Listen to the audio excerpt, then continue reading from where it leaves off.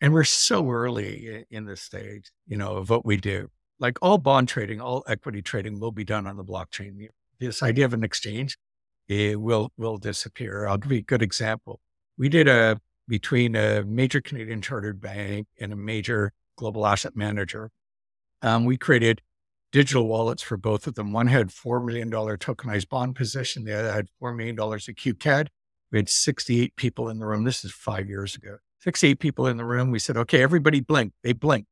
And the $4 million was in the other wallet. The $4 million of bonds was in that other wallet. We said, we just did a $4 million bond trade in T plus under 2 seconds. And we go on the Ethereum blockchain, Etherscan. So that cost us 0.2 of a penny to trade $4 million in 2 seconds. Why the heck are we paying 330 basis points to advise?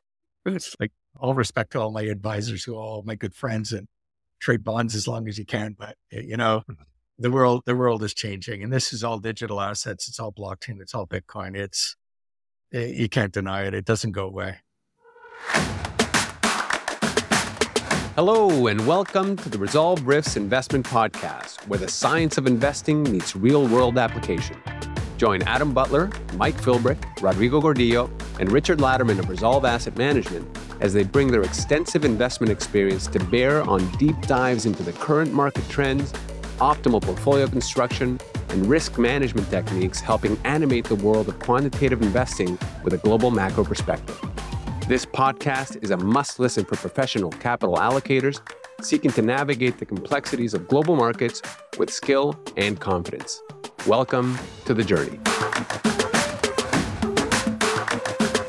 Adam Butler, Mike Philbrick, and Rodrigo Gordillo are principals of ReSolve Asset Management Global. All opinions expressed by the principals are their own and do not express the opinion of ReSolve Asset Management. This podcast is for informational purposes only and should not be relied upon as a basis for investment decisions. For more information, visit investresolve.com.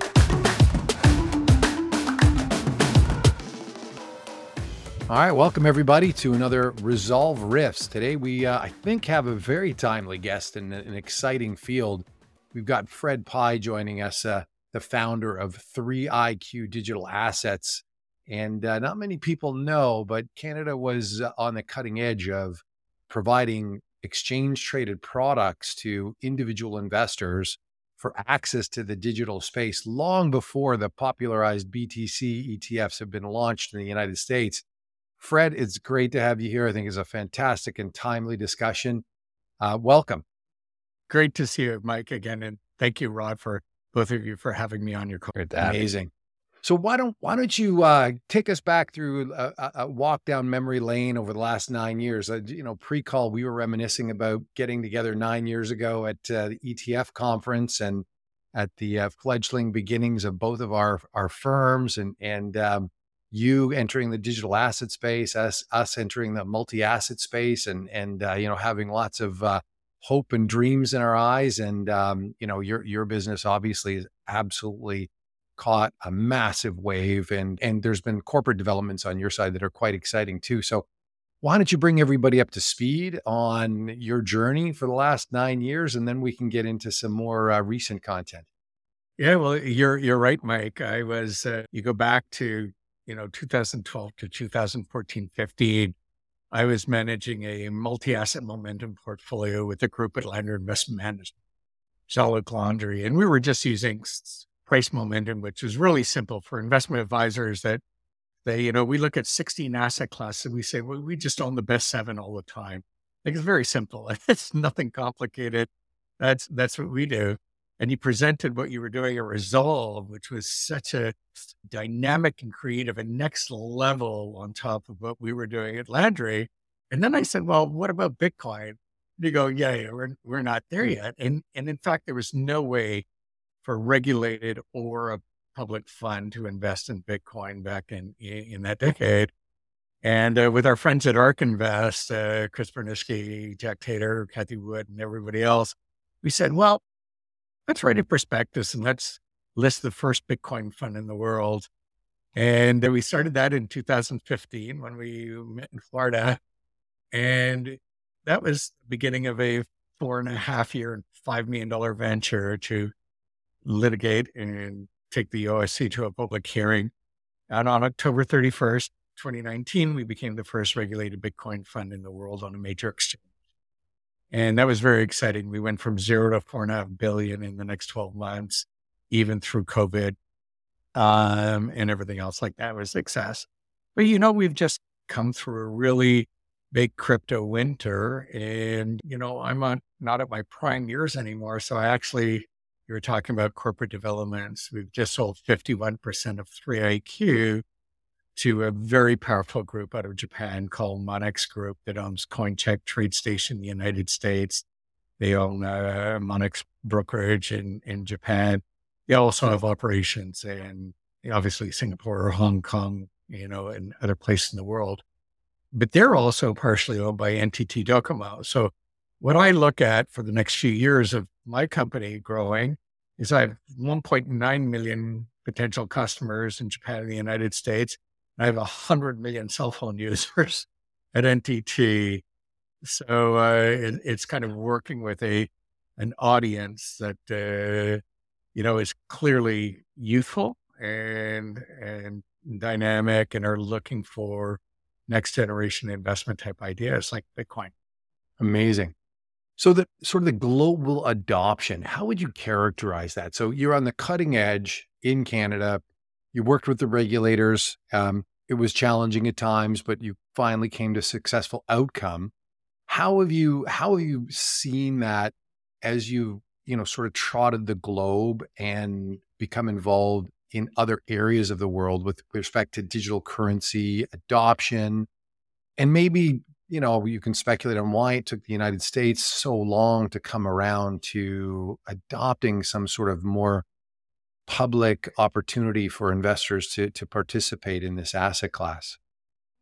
Yeah, well, I'm going to be pretty blunt. I think the U.S. had studied it for 10 years and very good friends at Van Eck and obviously Fidelity, which is my pedigree, and ARK Invest and the rest of these amazing fund producers got it right by going in the front door and trying to file for an ETF, which should have been approved many years ago. But you had this big black hole, which was Grayscale, that raised $50 billion or 30 to 50 billion plus or minus, on a non-regulated platform that all of a sudden magically became regulated and regulated, converted into a regulated ETF, which, I think everybody in the US should have been put on the same scale. Everybody starts at zero and move forward with the regulated. What they do with the non-regulated product should have been their own decision. So I'm a little controversial when I say, the US got it right by approving ETFs. I think they got it wrong by allowing a magical conversion. But having said that, all early adopters in the world bought GBTC, which was one of the only products available for many, many years on a platform that was tradable in the United States. Their structure of closed-end funds was different than the structure that we opened up in Canada. Canada's closed-end funds always had a redemption feature, a monthly and an annual redemption feature, redemption at net asset value. So you always knew that you could get out if not getting in, but GBTC did not. And their only hope was a conversion at the end. So that happened in the US. And, but I think our experience in Canada, Mike, as you would know, is when we won our court case, the court said, the OSC is not the only gatekeeper. One of the points the OSC says is, every grandmother and aunt and uncle and poor kid's going to be buying Bitcoin. And the OSC said, we're pretty sure we're not the only gatekeeper. We have to rule in your favor because you have legally constituted a proper product. It's up to the investment dealers and the investment distributors to determine whether it fits within the requirements of a client's portfolio. And in Canada, with one exception, investment advisors have not been able to put Bitcoin ETFs into their discretionary portfolios. Having said that, that's why with $4 billion in Canada, we've looked offshore, we've looked into Europe, the Middle East, the Far East, and that's where our business will build. We can't grow a massive business in Canada. And in the US, you have too many competitors and, we can go into that later on. But But the reality is as a Canadian company, we've really got to go global. But it's the same in the United States. Just because the ETFs have been approved, you can't buy them, or an investment advisor running discretionary books cannot buy a Bitcoin ETF for the discretionary clients. The best way for most investors to get access through discretionary accounts is to buy a fund that participates in Bitcoin or in Ethereum or anything along those lines. And that way, through their diversification of those investment pools, they get their exposure to digital assets as opposed to buying it themselves. Yeah, pretty exciting opportunities for diversification in the portfolio as well, from the standpoint of adding the assets. High vol asset, but also been a high return asset. Is there any other sort of areas of the world that have been particularly friendly on a regulatory perspective besides maybe Canada? Have you that you? Yeah, not really. I mean, Australia has, but Australia, embraced it kind of right at the bottom, and they didn't get a lot of momentum into it. Europe has always had what are called exchange traded products, ETPs, which aren't necessarily backed by Bitcoin, but they're backed by a debt instrument. And whatever supports that debt instrument adds another layer of risk on top of already a risky asset. So we actually think the ETFs are better in North America than the ETPs in Europe. But having said that, we're still at the early adopter stage. I just spent a month in Switzerland, and the Swiss family offices and the major Swiss dealers aren't looking for sophisticated digital asset products. They're still saying, explain to me again why I should have Bitcoin exposure for my client. So when people say, when's the top of the market? Well, it's when the taxi driver and everybody owns Bitcoin and every pension fund has it. And we're nowhere close to being at what we consider a maximum capacity of buyers into Bitcoin. The interesting thing about our asset class is it's a fixed supply. And here you are, you bring in a day like today, $2.5 billion of buyers of Bitcoin. Only $80 million to $120 million of Bitcoin was created today. So you got to find somebody that's going to sell you $2 billion worth of Bitcoin, and there are no more buyers. That's why when the US ETFs came out, sorry, and I like to ramble. When the US ETFs came out, Bitcoin was 49.5, and they all came out, and Bitcoin fell promptly to 39.5. And everybody said, oh, that's typical buy on rumors, sell on the news. That's not what happened. What happened was you got $1 billion of buyer, but you had $5 billion of redemptions coming out of Grayscale. So the sellers outweighed the buyers. And then once those initial sellers came out of Grayscale, all of a sudden, Grayscale yesterday had $20 million of redemptions, or 200 million, whatever the number was small, but you had now $3 billion of buyers. So now Bitcoin's gone from 39 to 62, 61, in the last couple of weeks. So if this continues and FOMO comes in, I'm not going to make a price prediction, but where a bit over here. So I think we've got, especially with the halving of the supply growth rate, I think Bitcoin looks really good. Right. And I mean, in comparison to, gold as an asset class that's been considered a store of value for a few thousand years, you're probably 1/10 the size, I think, approximately of gold as an asset class. So if it's going to rival that as being maybe the new digital gold, which is potentially an arguable way to look at it, it's got some upside. Plus you've got, as you say, this, and I don't think people understand how locked up people were in GBTC at a massive discount for so many years.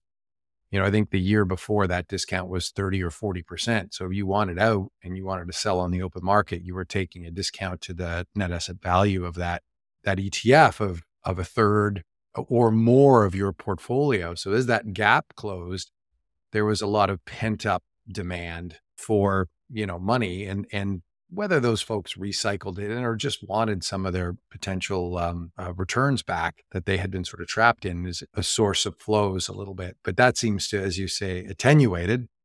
And now you've got a couple billion in flows. And now we're in this positive reflexive situation where upside begets more FOMO, begets more buyers, begets less supply, and so on. So it is an interesting thing for Bitcoin. And how do you think that bleeds into the rest of the ecosystem? Well, first of all, I'll add one more point to Bitcoin. Yeah. Bitcoin is a store of wealth versus gold. And I'm a big believer buy gold, buy Bitcoin, because I'm not a fan of the stock market giving these debts and interest rate potential. And, it's just been like, we've had a 25-year bull market. Like you can't be, your RSP can't be happier with its global diversified equity funds it's owned. And everybody's trying to figure out how do we make more money with less risk. Well, right now buying stocks is more risk and probably less money, in the future. But when you talk about store of wealth boils down to the scarcity of the commodity. Gold grows at 4% per year, meaning gold at 2,000, 2,100, 2,200 has a 4% increase in the supply of gold per year. Bitcoin right now is at 2% per year, which is twice as scarce as gold. But at the end of April, it goes to 1% per year of growth. So arguably, Bitcoin is 75% more scarce going forward than gold is. And arguably, it's more portable. Arguably, it's, and everybody says, what backs Bitcoin? Well, Bitcoin's backed by the single largest, most powerful secure computer network in the world. When somebody says that's worth zero, I just say, yeah, knock yourself out. But you can't have 100 million plus computers using 4% of the world's energy running a program that's worth zero, right? I mean, any cloud guy would be excited to have something to power Bitcoin. But your question is, where does it run into the next of the ecosystem? There were so many people in the early days of Bitcoin, they say, well, I love blockchain because I understand the technology, but I don't like Bitcoin. Well, that obviously isn't a redundant kind of sentence. But having said that, we've seen massive developments in Ethereum, and Ethereum going from a proof of work to a proof of stake now pays a yield. And obviously both our Ethereum products, both the ETF and the closed-end fund, pay a yield, which means why would you buy an ETF that doesn't stake in Ethereum when you actually get paid to hold Ethereum in any of our products? That puts the whole management fee argument, in another bucket. But, Ethereum's been great. But now you've got what they call the Ethereum killers, which are, the Solanas, the Avalanches, the Cardanos, the Tezos, the Stellars, the Polkadots, the rest of these companies. So we invest a lot of time and effort and research into researching what will be those powerful blockchains, or what are the use cases for those powerful blockchains? Because the difference between the internet and blockchain is you can't own the internet. Your only way to get access to ownership of the internet is by Google, Amazon, Uber, and everybody else. Meta, anything along those lines. Whereas all of the applications that are built on top of a blockchain is coding. There's no competitive value, but you have to pay to use that secure internet. And you can actually own the secure internet. When people realize it's the single largest technological investment of our lifetime, we think we have a long way to go. Yeah, I'm continually perplexed by the banking system, by the banks holding my money, charging me for it, and providing, a service that arguably is far less easy, integrated, and far more costly than transferring value via blockchain. Mm-hmm. It's an interesting set of circumstances that as you get into it, your head tilts, but it's like anything. You've got to have adoption. The first fax machine wasn't worth much, but when the fax machine is ubiquitous and everyone's doing it, and that's kind of happening probably one death at a time, as it usually does. I don't know if you heard that Piper Jaffray survey from a year ago, but they survey sort of kids in their teens and early 20s. And they survey them about a whole bunch of things, different products that they're using, whether they be athletic products or makeup or whatever. What was interesting is almost a quarter of these kids in this age cohort owned some sort of cryptocurrency. All right. So the cohort, they didn't own Vanguard's S&P 500, and their parents didn't give this to them. right? The kids from 12 to, I think it's 21 or 22 years of age, a quarter of them own some form of blockchain. That is to me, that's mind blowing. That is like, that's who is getting a year older every single year and is already adopted this. And can you imagine when some 12 or 14-year-old from 2 years ago turns 18 and gets his bank account and starts to look at, wait a second, you want me to pay you to send money somewhere and you're going to hold my money for me? And this is how it's all going to work. They're going to be like, what are you talking about? That's the most insane thing I've ever heard. Now, the question on that, honestly, is what percentage of those children turn into from gambling on FTX and these coins that nobody knows about to the recognition that they need to maintain their money and that a ETH rock may not be as valuable as something that's more robust. Like there's going to be a transition of these younger kids to something hopefully more robust. I mean, they're going to start putting their money into financial assets as well. But Rod, you're right. Think about it for one quick second, right? Not every 25-year-old has an offshore bank account in the Cayman Islands. However, every 25-year-old starting an RSP and starting a TFSA. Yeah. So they're not going to go on to FTX. And that's one reason we won our court case was the Rodrigo CX disaster in Canada. Right. We told the regulators, it's your job to protect these 180,000 Canadians that lost $250 million and stand up and regulate. And that's why we won. But I like your train of thought, Rod. Continues. Yeah. So, I mean, the question is, what is real and what is of value that these kids under 20 are going to have to start doing their homework and realizing? Because right now, YOLOing on an asset that's going up and you're buying it because the price is going up versus truly understanding the fundamental reasons why it might be a reasonable crypto coin. I mean, what is the education that needs to go on there, both from a regulatory standpoint, protecting the investors, from the education that they need to know what the difference is between an ETH rock and Bitcoin? Like, how is the industry moving that forward? Well, you're going to laugh at this because my son, when he was 15 years old in 2014, got a scholarship to go to a nice prep school in the United States called Andover. And he went to Andover and his allowance was $200 US per month. So the first month I wire him $200 US and the phone rings and he goes, Dad, I thought my allowance was $200. I said, it is. He says, well, I only got $160. I said, well, let me look at this. Oh yeah, CIBC took 25 and Bank of America took 15. So you get $160. He goes, no, Dad, that's not how it works. I go, well, okay, that's exactly how it works. He goes, oh, what do we do about this? And I said, well, open up a wallet over at my friends at Coinbase. And next month I send him one Bitcoin for $200. Send him one Bitcoin. So he goes, bing. He goes, wow, that was easy. You got one Bitcoin. Next month, Bitcoin goes up a little bit. So I send him 0.9 Bitcoins. And he calls me up. He goes, Dad, you only sent me 0.9 Bitcoin. He says, you're supposed to send me one Bitcoin. I said, no, Bitcoin went up. So I get 0.9. He says, no, Dad, that's not how it works. I go, yeah, son, that's exactly how it works. Anyways, you think about this kid in 2014, kept 2 years of $200 a month in Bitcoin. Put in your mind at 60,000 per Bitcoin. What is that kid worth? What's that kid worth now at 25 years old?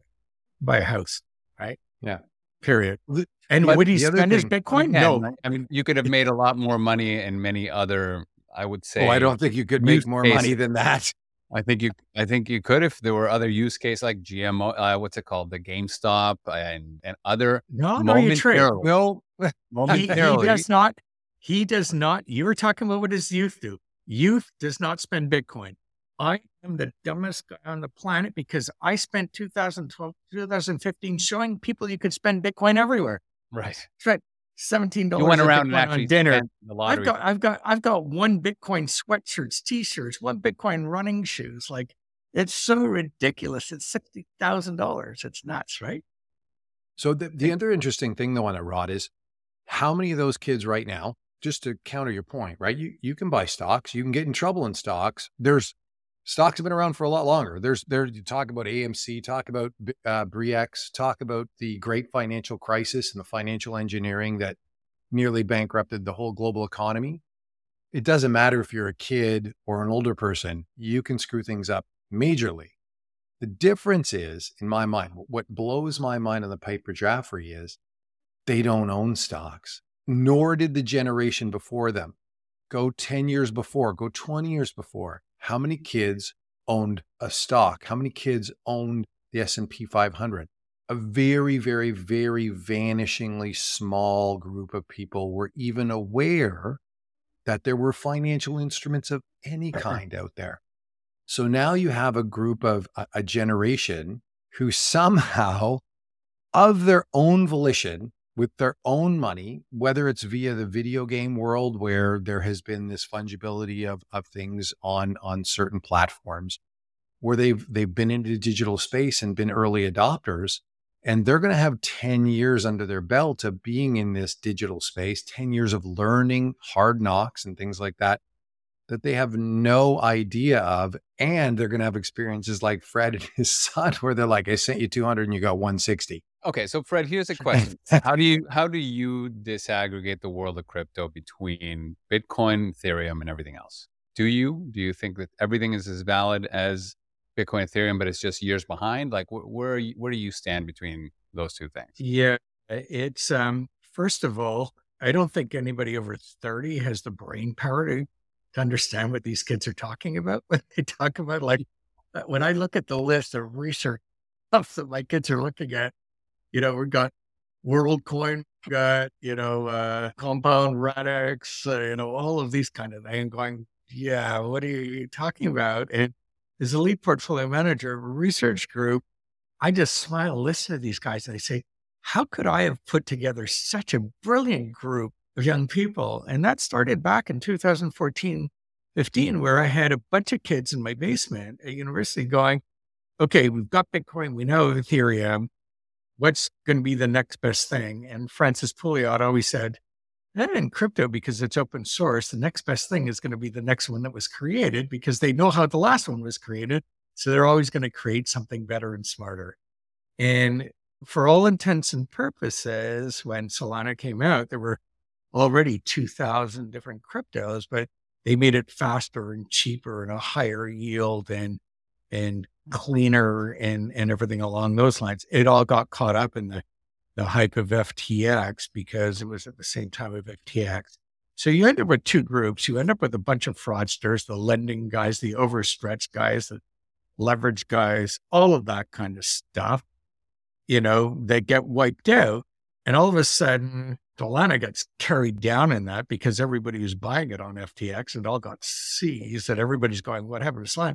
But Solana is such a powerful future blockchain of future use cases. So what we actually do is we look at the use cases. Why does somebody use Stellar? Why do they use Tezos? Why do they use Polkadot? Why do they use Cardano or Ethereum? Or what about these ERC20 tokens? Or what about the metaverse? Like, the number of things that we look at, how many money managers in the world are doing what we do right now? Like, they can't even start.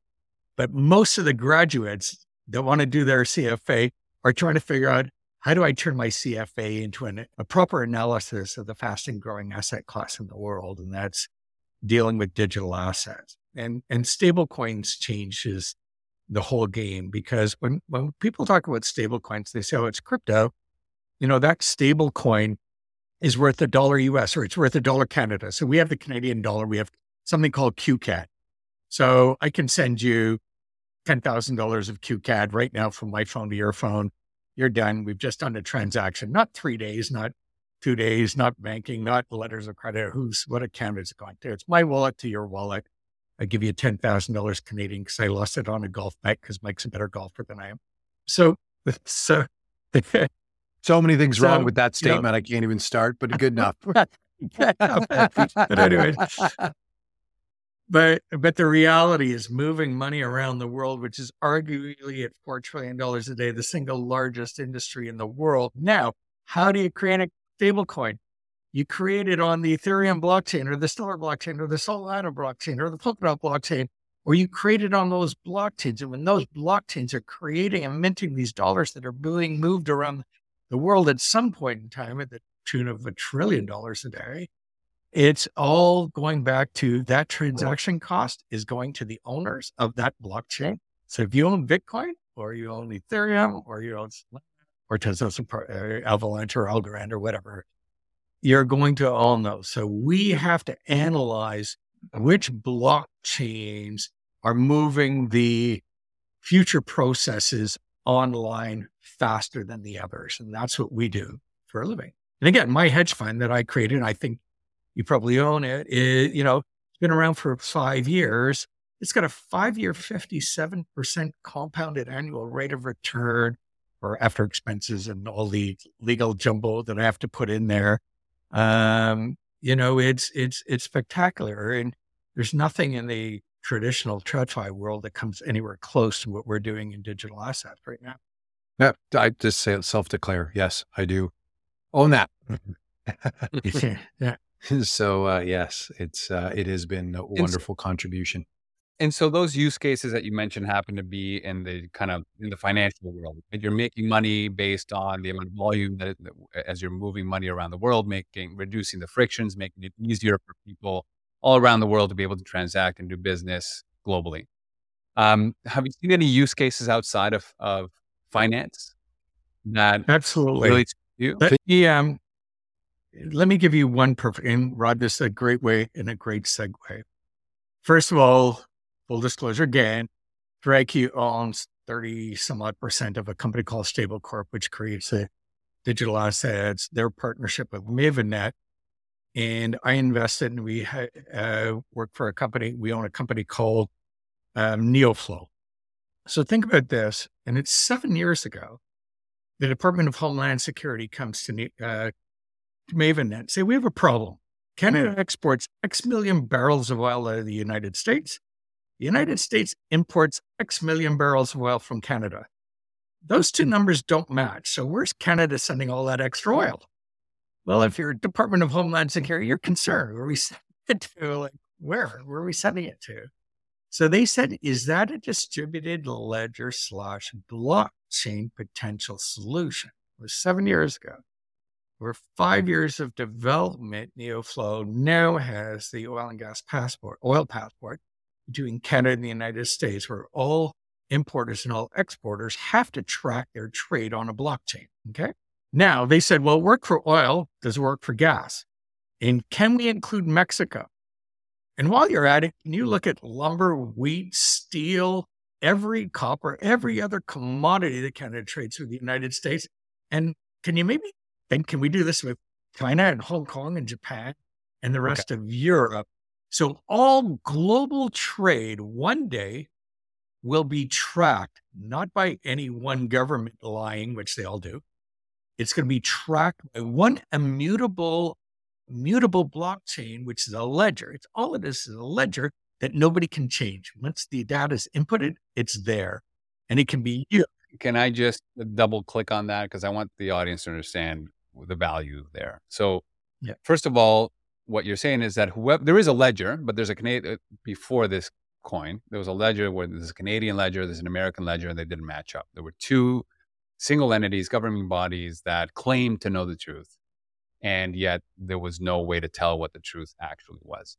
Now, in a distributed ledger, you have the idea as a network where everybody in that network has to agree that this is a real number. So how do you go from, you're still having to gather data from somewhere. Well, how did they build that bridge, the solution of getting enough players to create a distributed network to pull the correct numbers and come up with the correct amount of trade happening at any time? There is a website that explains all of this, but let me give you an example. The best example is you're an exporter of oil, exporting millions of dollars and hundreds of millions of dollars worth of oil, and you're going to get a X% discount in your tariff rates and your trade rates because you're putting it on the ledger. Of course, everything goes on the ledger and everybody has to. And companies that don't put their exports and their imports on the ledger are going to get penalized. So there are incentives for the major people. So whether we're talking about ConocoPhillips or Suncor or any of the biggest oil companies in this country, they're going to support this kind of initiative. But again, it crosses commodities, crosses. Now, where does Neoflow make their money? Well, apparently we own the blockchain and we get a piece of the fees that are going across on every barrel of oil that's traded. Now that's not a big number. It's 0.000 something, but that 0.00 something on every barrel of oil will add up, especially if you start now including every country in the world and then start including. Now, this isn't going to happen, certainly, and I'm an old guy, so maybe not my lifetime. You guys are young, so maybe yours, but these are the kind of global changing applications that are going to happen. And the same with property or real estate. If all the real estate in Ukraine was listed on the blockchain and, you would always know what you own because it's in an immutable ledger and Russia can steal the property, but they can't necessarily take it because you are the owner. Now, City Hall there with your records that you bought and owned that property, that's gone. City Hall's disappeared, it's burned, it's gone, right? So who has the data of all the real estate owned in Ukraine? Well, if it's it's on the blockchain, can't take it away from somebody. It's immutable. It's there forever. And I think these are the kind of things that when you just start to peel back the onion, it just goes on and on and on.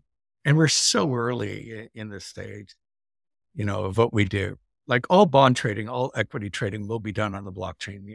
This idea of an exchange, it will disappear. I'll give you a good example. We did between a major Canadian chartered bank and a major global asset manager. We created digital wallets for both of them. One had $4 million tokenized bond position. The other had $4 million of QCAD. We had 68 people in the room. This is 5 years ago. 68 people in the room. We said, okay, everybody blink. They blinked.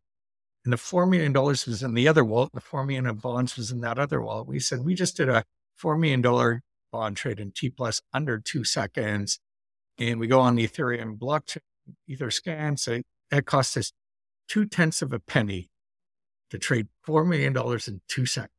Why the heck are we paying 330 basis points to an advisor? It's like all respect to all my advisors who are all my good friends and trade bonds as long as you can. But the world is changing, and this is all digital assets. It's all blockchain. It's all Bitcoin. You can't deny it. It doesn't go away.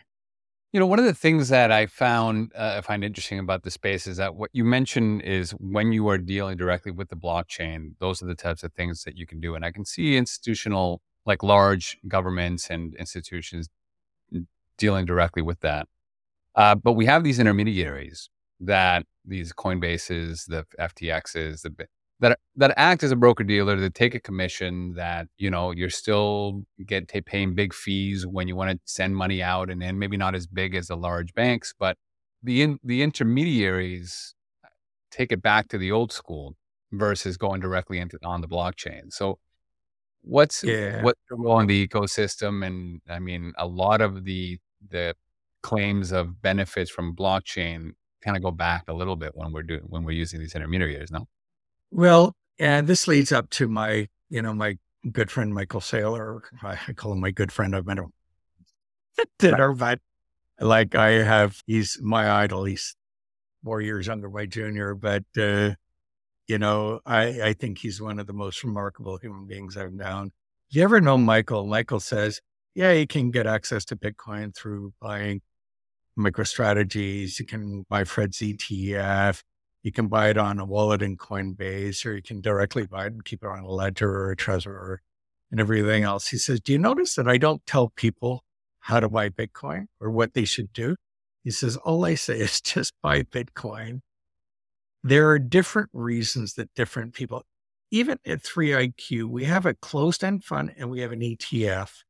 And the number of people that can't figure out, why should I buy the ETF or why should I buy the closed-end fund? It's very simple.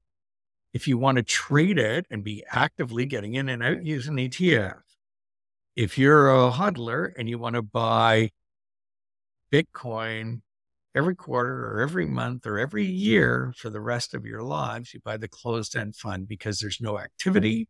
The costs are very, very low. You can always get out once a year at NAV if you want to get out, but you're also buying it today at 3% discount. So you're saving at 30 basis points, you're saving 10 years of management fees off an ETF because you're buying it at a 3% discount. So this argument about fees and everything has more to do with how you should be getting access to this product. So I'm a big believer in what Michael says. I think people need access to this space. We hope that we have, the proper product line, for the space. And Rod, we've talked about this before. People like Julius Baer in Switzerland, or, it will be JP Morgan, believe it or not. And some of the other things, you're going to be able to buy it in your regular brokerage account and not even buy an ETF. You'll be able to just buy Bitcoin. And you can at Wealthsimple in Canada, for example. So right. There are different ways, cost effectiveness and everything. Cost effective on something that's up, 160% year over year, like 1% or 0.5 or whatever it's costing you to do it. Well, we used to pay 3% commission on buying a stock, right? So it's so much more important on what stock you buy and what time of the day did you buy it, or what your commission, your $50 commission went in or went out. It's using the advice. We like to say, we fought the hard fight in Canada, and we think people should dance with the girl that brought them to the dance. And we brought Canadians to the dance. We think we should be your natural choice of saying we fought the hard fight. We spent all the money. We took all the risk. We'd like you to support us in Canada. But again, there's many choices right now. And that's great. I want to see the industry at trillions. My market share will be my market share, which I'll arm wrestle for and scratch and grovel for. I've been groveling for assets for 45 years. Dance, monkey dance. I hear you, man. Yeah. So what thinking through, so Bitcoin, obviously pervasive, lots of exchange traded products, getting more and more access points. How do you think that trickles down in the US to products that will be legitimized by the regulators? Let's say for Ethereum, do you think that the US is going to allow the sort of staking strategy that you've executed in Canada? And then beyond that, when are we going to get to a market cap weighted ETF of coins and maybe some active management that's, and I know you maybe lay out what you guys have. We obviously do that already, but so here's our battle with the regulators right now, right? The regulators in the US are trying to decide whether Bitcoin's a good thing or a bad. That's the wrong decision for a regulator. Mm-hmm. A regulator's decision is this properly constituted as an investment vehicle under the laws that currently exist? That's why we won, because the answer was yes. When the regulators approve a prospectus for a gold mine and all they have is dirt, they're saying they think there's gold in the ground. It's not up to the regulator to say, hey, we don't believe there's any gold in the ground there. We think you just got dirt. Right? When the regulators start to decide, oh, we're the decision makers or we're the asset managers, they're going, no, you're wrong, right? If we properly constitute, it's not your decision on whether Bitcoin's better than Ethereum, better than Solana or Cardano or everything else like that. Now, do the regulators, should they approve what we call privacy coins, Monero, made by drug dealers for drug dealers, and they didn't mean that facetiously. There are privacy coins that can be used for reason. When everybody says Bitcoin's used for money laundering and and criminal activity, that is so small right now because Bitcoin's 100% traceable. So only stupid criminals use Bitcoin. There are 15 other coins you can direct people to that'll do them. Like, do I want coin? Am I going to list coins with pet names or anything else like that? No, I'm the asset manager creating stuff. I'm looking at reputational risk here. Like, I'm not going to be the issuer of shit. Excuse the technical financial term. We really look really hard. And as I said, when you see the next slew of products that come out of 3IQ, you're going to go, well, this has been really well thought out. We're not the first in, we're looking at the game and saying this has a better chance of being very successful over the long run, which is what our investors and our institutions should be looking at. So when you think about Bitcoin and we're talking about $100+ trillion market, a market that tends to lean towards indexing your equity, your bonds, the market capitalization weighting. When you're asked what percentage of your portfolio should be in Bitcoin, Ethereum, and whatnot, how do you think about that problem? 100%. But like, why would you buy stocks? Sorry.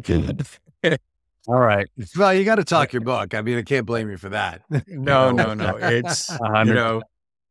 Well, one thing about 3IQ, all we do is digital assets. So to get me to think that what do I think's better in the next 5 years, the S&P 500 or Bitcoin? Well, I'm going to say Bitcoin, but apart from that, all financial advice comes from your investment advisor. Your investment advisor that originally bought 1%, that went to 2%, that's now 5%, it's up to 7%. He's going to say, let's go back and go back down to 3% of Bitcoin. We're going to put 2% in Ethereum. And then all of a sudden they're going to say, maybe we should include Solana because we've doubled the total return of our portfolio in the last 5 years by including digital assets as an asset class with a minimum of 3% position exposure. So when Mike, as he said at the beginning, it's a volatile asset class, yes, but it's non-correlated volatility. Where do we think interest rates are going? We don't know, but Bitcoin's interesting because it's both a risk-on asset and a risk-off asset, right? Is it a store of wealth or is it a speculative, digital asset commodity? It's both. So I think the risk is having zero exposure to digital assets when people are still in denial that it's $1 trillion asset and it's a real asset. It doesn't go away. All it is an internet protocol like live streaming, but you can own it. How much has live streaming grown in the last 5 years since we've known it? I get all these live streaming. Everybody wants $10 a month for Hulu and for every live streaming thing, right? Well, you're paying for that. Whereas the secure value transfer protocol is like the BitTorrent protocol was a precursor to live streaming. It's an internet protocol, voice over internet protocol. These are all free protocols, email, and they're all protocols. The value transfer protocol is also known as the blockchain and Bitcoin, but you get to own this protocol. So now you actually get to own the most powerful protocol of all in the evolution of the internet. And people will continue to be in denial that it's an internet protocol, but that's all it is. We get to transfer money around the world for free. That's crazy. Of course, I'm a bank and I'm saying, well, you can't do that. Well, you can actually. Of course, they're going to say, no, that's dumb. That's a dumb idea. Of course you are. So, we got to step out a little bit and say, are we 100% wrong? I doubt it. Are we 2% right? Maybe. So put 2% in and get off zero. Hashtag get off zero. Right. The get off zero is the big one there, right? Even if you don't know, if it is something liquid, it is in the world space, it seems to provide a non-correlated return stream. Is the answer zero? Is the answer 100%, Fred? I don't know. I don't know about that. Yeah, I know. Just that was not investment advice. But I do have a grin when it goes up $1,000 in it. Pascal's wager. I want to ask Mike a question. I think I saw his beautiful face on BNN in Canada, and he was making his recommendation. I think he turned the switch on to Ethereum about 9 months ago or 6 months ago, or one of our closed-end funds. And I think that, I don't know what your other picks were, Mike, at the time. I don't remember, but I think we've done okay. So. Yeah, you've always done okay. I mentioned it when there was rumors of the ETF coming, and it was a winter I was on in January of 23. And I said, get off zero. That's exactly the same thing. I said it's an asset class, whether it's 1% or 3% or 5%, whatever that is, and rebalance. Like, just rebalance. Don't let the tail wag the dog if you're nervous about it. I think investing in crypto assets is no different than investing in other assets, whether it was the tech bubble, whether it's the current AI boom. You have to preserve your gray matter. And can you take a period of time where you go down 70, 80, 90% and suffer those kinds of consequences in your portfolio? And if you can, and you have the time to do that, that's great. If you can't, you remember, just, the gray matter in between your ears is the most important thing that you should be preserving in any investment endeavor. So, write down what your rules might be. And if it doubles, are you going to have it, or are you going to sin a little, as Asness says, or I think it's Arnett or Asness, but sin a little, maybe just under rebalance a bit, or let it be a little bit more as things go on. They're all approaches. And I think Michael Saylor's onto something. It's not for me to tell you how to buy it. Getting off zero is probably some pretty good advice, and what percentage off of zero that is going to be a very personal choice based on your investment preferences. So that's where you either take that on yourself, or you're going to involve an investment professional in making those decisions. So for one other question with regard to the go ahead. global movement of Bitcoin to help you transact globally, if you have a counterparty that's willing to take stablecoin or Bitcoin, that sounds great. But I haven't been following this at all in the last few years. How do you then, how much easier has it gotten to transfer and convert those crypto assets into real currency to the traditional finance banking system? Yeah. It's really last it had to be very, very difficult. Was it Silvergate? Again, you don't need any of these fancy banks or anything. You go to PayPal, you go to any of the Canadian exchanges, any of the money service providers, you interact e-transfer into your crypto account, and then you cash it out and you e-transfer it back to your bank. It's all traceable. It's all taxable. You're going to get the tax, slips. You're going to have to do everything. It's so above board now. You can onboard it. I think Stellar had an amazing agreement with the check cashing, the instantaneous check cashing people around the world, whatever. But people like, all the big global money transfer people, they still charge like they were using Swift, but they're all using Bitcoin or crypto payment rails, whether it's Ripple or whether it's another payment rail to move money around, because we just move it around so easily and so free enough. I'm renting a boat up in Antigua the next couple of weeks, and, trying to get 15,000 US to a guy in the US in Antigua is impossible. It's just ridiculous. And what PayPal charged him because he didn't have a digital wallet is silly. Whereas I could say, I'm renting the boat, there's 15K US, you're done. Watch stablecoins. Stablecoins are really going to be the leader on how this all happens. And it's going to be Q Japanese yen, Q USD, Q CAD. It's going to be Q Euro. Money's going to move around really fast on stablecoins. Now, understand the stablecoin's what we call a layer 2. That layer 2 is built on a layer 1. So that stablecoin is getting minted on Ethereum or Bitcoin or Stellar, any of the other ones. So you have to be. So you still look down into what's going on. One bubble that came up really quick was the metaverse, for example. Metaverse, there was an awful lot of enthusiasm. It's going to take a while for that to go back because there's too many real world solutions now, real world assets, tokenization of real estate, tokenization, of cash flow streams, of any kind of, royalty payments. All of this tokenization means we can do it quicker, faster, and cheaper, and it gets done properly. So there's a long way to go. Rod, we haven't even started. Yeah, beautiful. What an amazing! That feels like a reasonable place to end.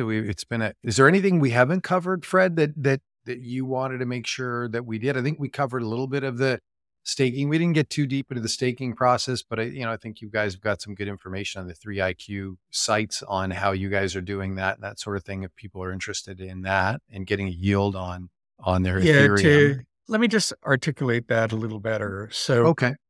The Bitcoin blockchain is protected by something called proof of work, which is why there are things called Bitcoin miners. So Bitcoin miners power and protect Bitcoin network to make sure every transaction is validated. On Ethereum, they used to be a mining used for Ethereum, but Ethereum went to proof of stake. So the people that currently own Ethereum can stake that or post that Ethereum as a validator. So if you're going to use my Ethereum, if I've got 1,000 Ethereum And my Ethereum is with what we call a validator that's approving all the transactions at a very high rate. I'm going to get paid 5% or 4% for staking that Ethereum to power and protect the network.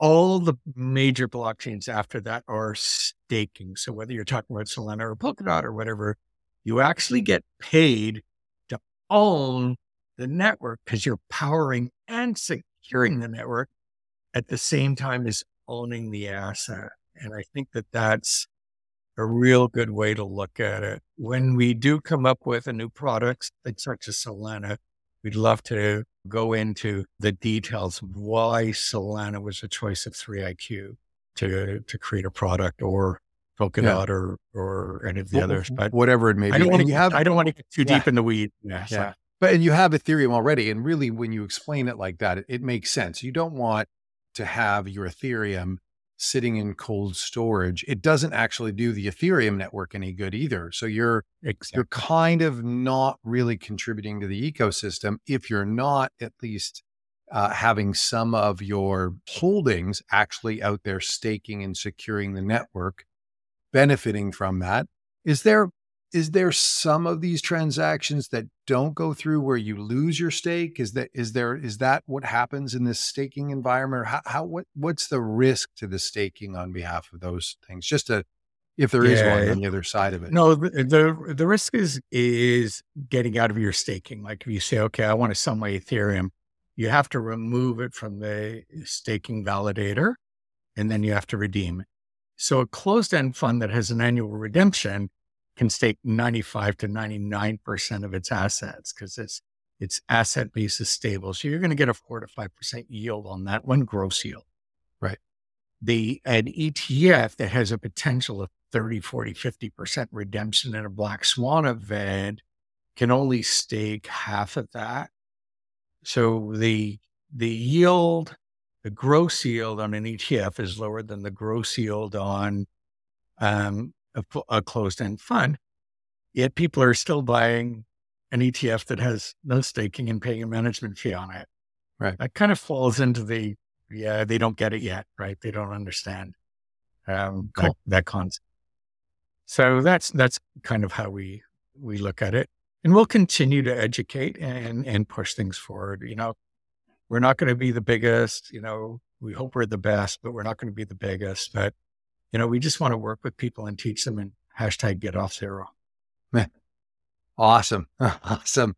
And lots of interesting stuff happening with the Japan connection too. That's very exciting. It is. Monix is controlled. Yeah. Monix is controlled by a company called NTT, or not controlled, but 49% owned by NTT Docomo, which is probably one of the most powerful balance sheets in the world. So amazing. We're really excited about that. So where can people find you? What's the 3iQ website? All that good stuff. Yeah. We're 3iQ.ca or 3iQ.io, because now we're a global company. So we've migrated from CA to .io.